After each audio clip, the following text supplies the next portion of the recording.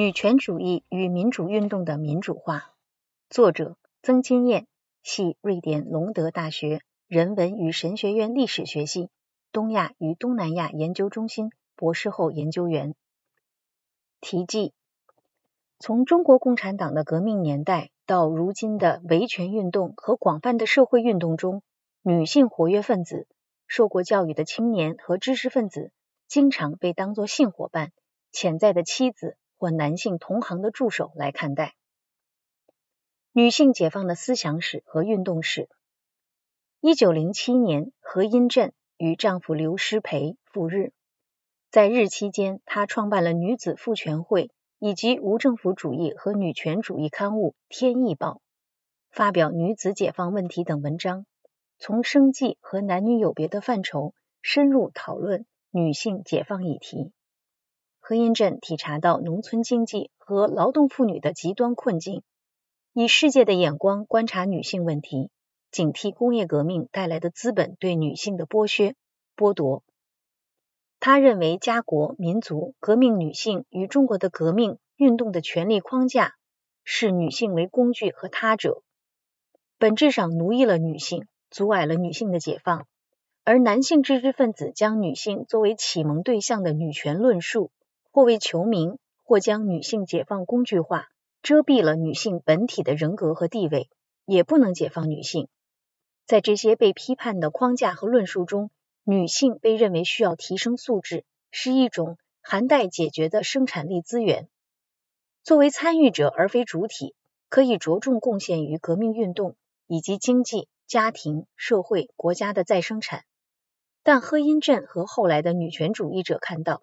男性特权和优先权的结构性现实，这种思维方式也体现在汉族优先和大一统的框架里，无所不在地限制了女性对财产的拥有、经济自主、生活自主、教育和职业发展、选举权、公共参与、政治领导等。何荫振的洞见预见了中国后来的历次革命、社会运动和思想启蒙中女权议题和女性革命家被牺牲边缘化的处境，以及女权主义思想与行动在社会变迁过程中被压抑的命运。这也能解释市场化后中国的女性一方面获得了个体的解放，另一方面被进一步性化、商品化。在中国的政治语境下，1980年代由女性主义和女权主义解释分歧以及女权取径之争。1980年代以来的女性主义反对毛泽东时代的男女平等修辞，将女性从男女无差别集体主义中解放出来。女性主义一方面过滤权力的政治敏感性，另一方面立体化呈现干预女性的处境。女权一词则强调女性作为人的天然权利，基于人权、拥有权利、保障女权。这两个维度在女权主义作为原则与作为灵活可变的务实政策上可以相互补充。哲学家邓小芒曾论述女权议题最高层次是探讨立足于女性作为人的自由意志和人格独立。2022年10月30日，中华人民共和国妇女权益保障法修订最突出的一点，也是单独列出保障女性的人身和人格权益。这要部分归功于跨国联合的数字化的女权运动此起彼伏，包括在中国发起声势浩大的 MeToo 运动和舆论激辩，以及具有部分能动性的妇联体系和依旧被政府允许的个别 NGO 的共同倡导协议。这些都向公众揭示关怀女性的人生和人格权益是如何紧迫。但女权并不能够通过国家建设和民主运动的自我实现，因为基于父权结构、男性优先、男性主导、男性传承的运动与家国权力框架，在制度框架和日常生活中都将阻碍女权的实现。贺潇的著作《女性与中国的革命》一书，将女性放在历史分析的核心位置，沿着女性在日常生活中的劳动，以及女性在国家建设与社会变迁中的象征这两条脉络，进行1800年以来中国女性处境与女权议题的考察再现了父权结构下被遮蔽的革命与女性主体历史。从历史研究和女权思想资源出发，我认为有必要在批判依旧主宰当下中国女性日常生活和论述的具有偏见的性别结构及父权制，或者说是厌女文化，通俗的说是男性气质主导、男性气质与男人优先的结构，构想中国女性的未来。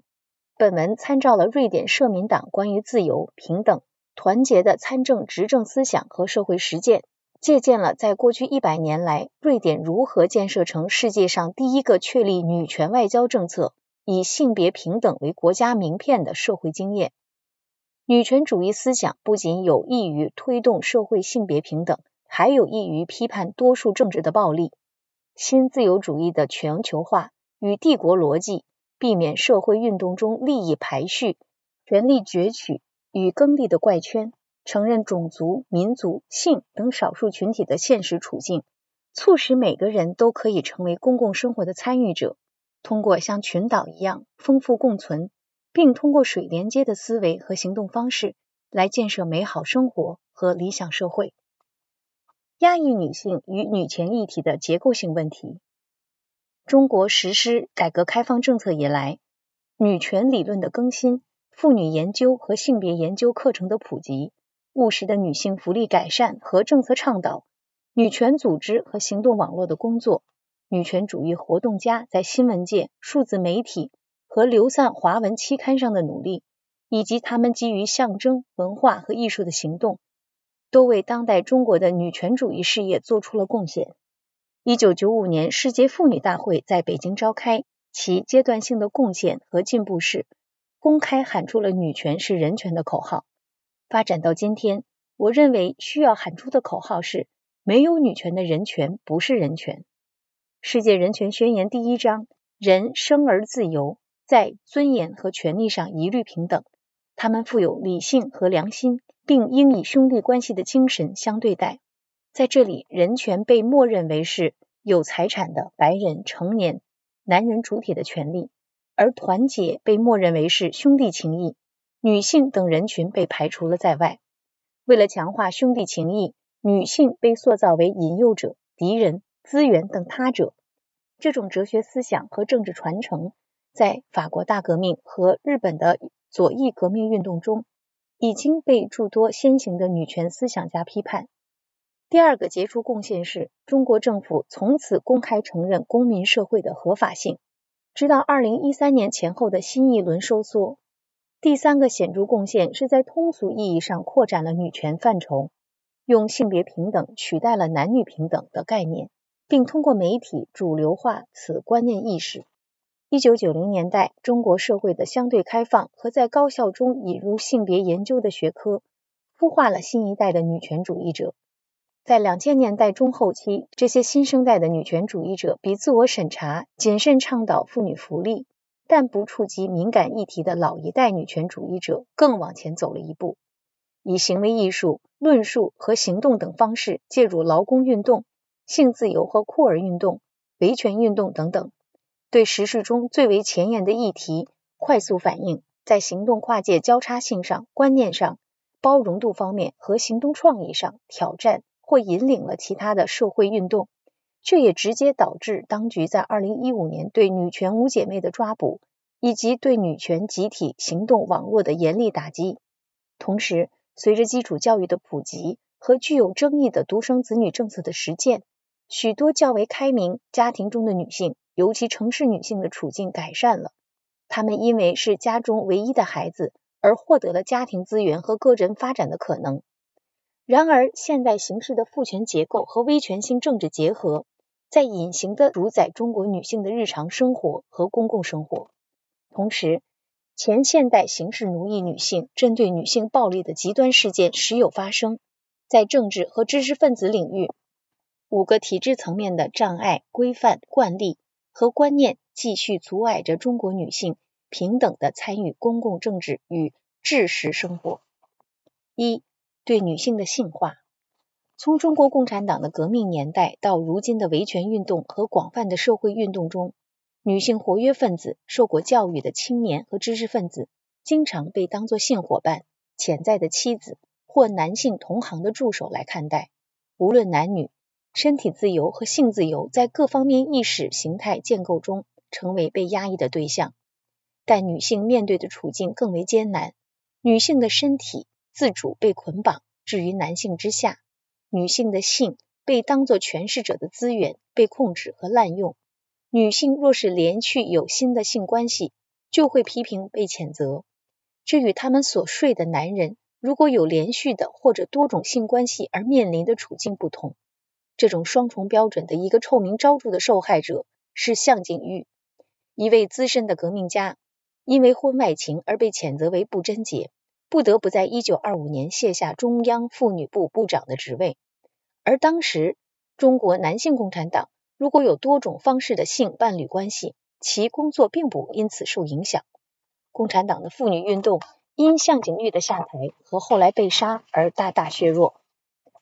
当下中国性作为资源交换经济、文化、社会资本已经非常常见，它意味着中国的性解放与西方的性解放有本质区别。在许多情况下，性资源成为女性和社会底层改变自身命运的唯一路径，而非西方社会性解放过程中对个体、对身体和性的自由主宰和多样选择。整个社会对性自由和身体自主的观念认识处于高度混杂和冲突状态，虐待性质的和较为隐蔽的剥削性质的性滥用关系普遍存在。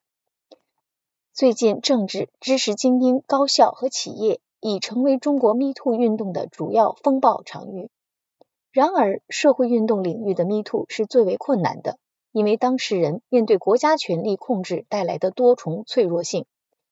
如被政治上利用而增加虚假信息和错误信息混战，以及入狱风险增高，使得 MeToo 的道德伦理困境更多，遭受更严厉的舆论审查，而在公共能见度上更低，获得保护资源更少，以及获得保护的可能性更少，因而人们更不愿意公开控诉。网球运动员彭帅对中国共产党前政治局常委张高丽的性侵犯指控，之所以能在中国获得广泛的同情，是因为普通民众熟知官场和商场的性剥削文化是社交日常，而性骚扰、性侵受害者和幸存者因取证难和法律不健全，在职场和舆论场会经常被认为是无关紧要的，在法庭上得不到有力的保护，如玄子指控朱军性骚扰案，在浙江和贵州都爆出女教师被校领导安排陪酒、被灌酒和强奸的个案，其中有女教师不堪被反复安排酒席和灌酒性侵而自杀。阿里巴巴女员工的抗议也是这种职场文化中将女性同事性化的体现。海南儿童性侵案则体现了官场性贿赂以及对处女性交来彰显男性气质和权力的迷思。而改革开放以后的中国，在农村妇女和底层女性通过进入劳动市场获得更多自主机会的同时，非法的性生活、色情、软色情产业以及新兴的直播视频平台被进一步性化、商业化。即使是中产的全职家庭主妇，对容貌和青春的焦虑持续增长，因为她们的丈夫变得富有后，可能会寻找更加年轻貌美的女子作为新的伴侣。这种社会处境下，女性在公共参与和政治生活中的自我性化也不足为奇。这种自我性化的女性，犹如站在猎枪上欢快歌唱的小鸟。2. 女性的从属地位以及她们对男性成功的依赖性。女性在嫁给有权势的人时会崭露头角，但这种共生关系总是很脆弱。当男性的权势地位遭遇变故消失，在两性的关系结束时，女性的特权地位可能一夜之间消失。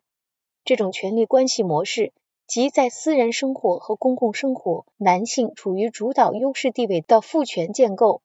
在其他社会阶层与社群中复制到当下的日常生活里。3. 性别分工和财产安排。在公共生活和私营部门，女性往往被分配到行政或支持工作，而男性则承到领导地位。在家庭以及家族中，女性被要求做大量的家务，以便她们的丈夫可以专注于工作和决策等更重要的任务。基于女性在家庭中的无偿劳动的经济生产，在中国农村和家庭企业中依旧常见。男性在决策、领导职位和其他事务中拥有特权和主导地位，这源于在改革时代政府从家庭事务中的退缩和部分传统父权价值观的回归，而政府在市场化过程中从家庭体制退出，社会福利制度崩溃，更多社会性的责任转移到家庭中。家庭研究指出一些新的代际和性别关系的趋势，比如特别是受过教育的家庭在孝顺方面面对情感和生活品质要求更高，但长辈的权威在当下哪怕是父权的家庭结构中也有所下降。在人口流动、乡村流动，存在大量的被留在农村的孤寡老人，以及进入城市成为第三代照顾者的父母。在代际合作中，性别平等观念的有所提高，但即使是职业女性，也要在有偿工作之外承担更多的无偿家务劳动，如日常家务、抚养孩子、照顾老人和照顾家庭的情感需求。许多职业女性通过雇佣家政工的方式，将体力劳务内容转嫁到选择更少的底层女性身上。对家务劳动分配的研究指出，女性在家庭中的工作量依旧大量多于男性，而且几乎没有下降。哪怕女性从青年成长到老年，其家务量与男性相比和与青年时相比依然没有下降。在离婚过程中，因财产的男性继承传统和婚姻法对家务及情感劳务贡献的贬低乃至无视，家庭妇女在财务分配累积过程中处于更加不利的地位。农村妇女更是因为离婚无法获得宅基地的分配和村集体土地资源的分配，而往往在离婚过程中不得不净身出户，同时无法证明自己的经济能力来保障儿童监护权的获取。4. 对女性和女权主义议程的排斥。女性政治人物和知识分子面临着巨大的职业障碍，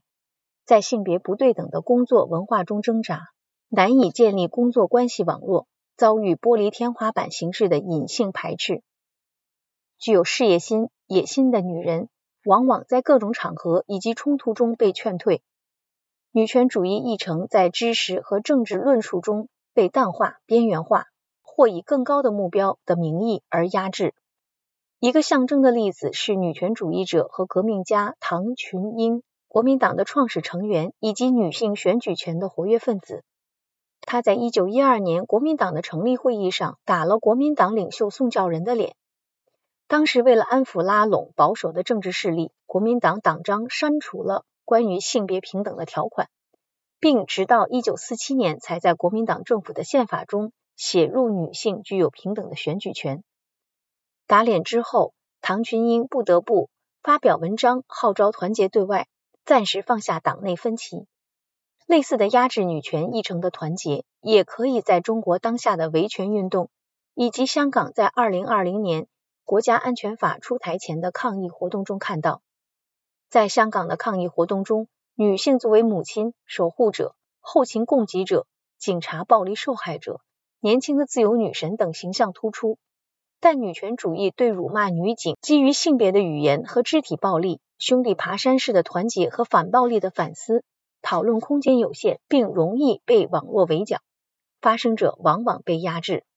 知识分子和社会活跃分子有义务比公众和普遍抗议者更往前一步，坚守关怀的伦理和参与协商的政治伦理，避免以仇恨、愤怒为社会运动的主要燃料，依靠教育、智慧和政治博弈来避免激化社会与政治矛盾，回归美好生活，而非权力耕地的社会运动初衷。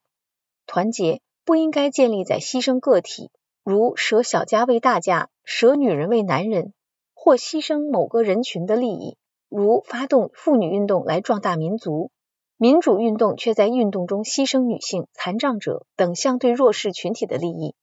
社会运动的过程本身就是运动的目的，更不应该将部分群体的利益作为过程和手段牺牲。5. 女性的主体性和人格受到压制。那些在活动家群体中提倡女权思想或者批评父权制做法的人往往被压制。例如1942年丁玲发表了她的38感言，其中她抨击了中共革命基地延安对妇女的性德，以及妻子和母亲的责任进行性别压制的做法，以及哪怕在革命圣地，女性也缺乏个人出路的情况。作为一名著名的女作家，丁玲认为这些问题主要是基于性别，而不是基于阶级。这导致毛泽东批评他所谓的特权阶级盲目性和小资产阶级趣味。为此，丁玲被解除了在解放日报的主编职位，被放逐到农村劳动学习，并被迫调整他的思想。当下中国对个人权利和个人自我实现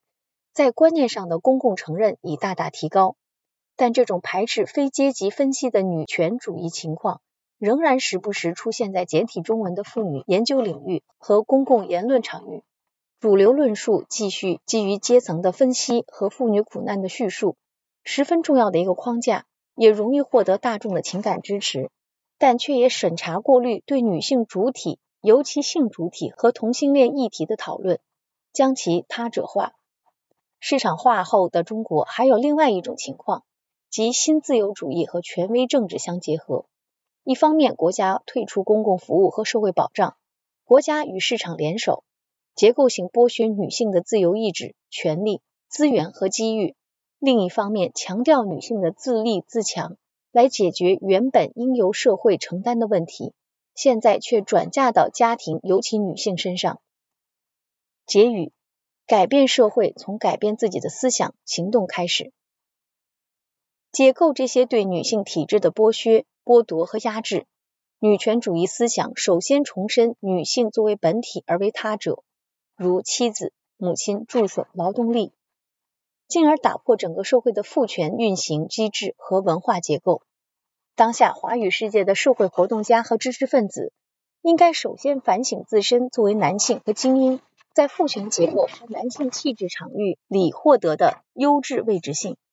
警惕在日常实践中是否言行一致地践行性别平等原则，在政治参与公共论述中是否抹杀了女性以及其他处于相对弱势位置的主体性。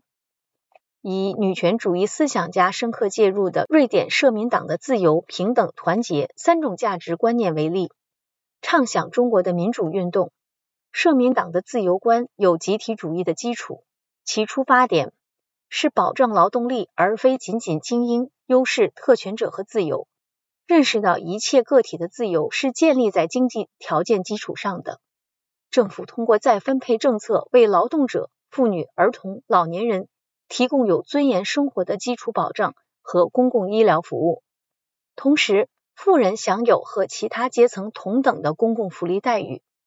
因而富人阶层也有动力参与此种福利制度的设计和实施。个人与集体自由依靠参与这一民主机制来协调实现。这种同时考虑个人与集体的自由，可以将平等的社会原则落实到具体的日常生活。人人获得均等的机会和社会资源，过着有尊严的基础生活。人人可以自由选择自己想过的生活方式，并且以团结精神凝聚在一起。人类生活是一种相互依存的结构，团结是集体对抗不公以及应对共同体面临的挑战。团结要求公平公正的分配成果，团结约束强者，不是去践踏剥削弱者，即不以牺牲个人或弱势群体的利益来实现多数人或强势者的利益。团结是相互支持，强调不为自己的生存而划分他者，并将别人逐出场域之外。历史上，社民党根据这三种相互的价值观念来执政，落实利民政策和国家政策。但是去年大选中，在全球右翼力量抬头，瑞典本土对移民、暴力等问题的担忧，以及新一代社民党党内意识形态团结削弱、职业化政党参与等背景，社民党失去了执政党地位。更进一步，推动民主运动的民主化，畅想中国女性的未来，参考瑞典经验，需要在意识形态上尊重女性的人格主体，在制度设计上保护女性财产和经济自主，这是个体自由的基础。在人口再生产政策中实现充分的母职补偿、集体共同养育、社会支持和男性参与，在社会参与中保障女性具有同等的机会、资源、回报。2014年，当时由社民党执政的瑞典政府在世界上第一个宣称实施女权外交政策。北欧国家长期以性别平等作为国家名片在世界推广。虽然外交政策与国家名片有宣传的成分，但总体而言，北欧女性的地位在世界名列前茅，毫无疑问。值得关注自由、民主、平等的有识之士进一步做细节讨论。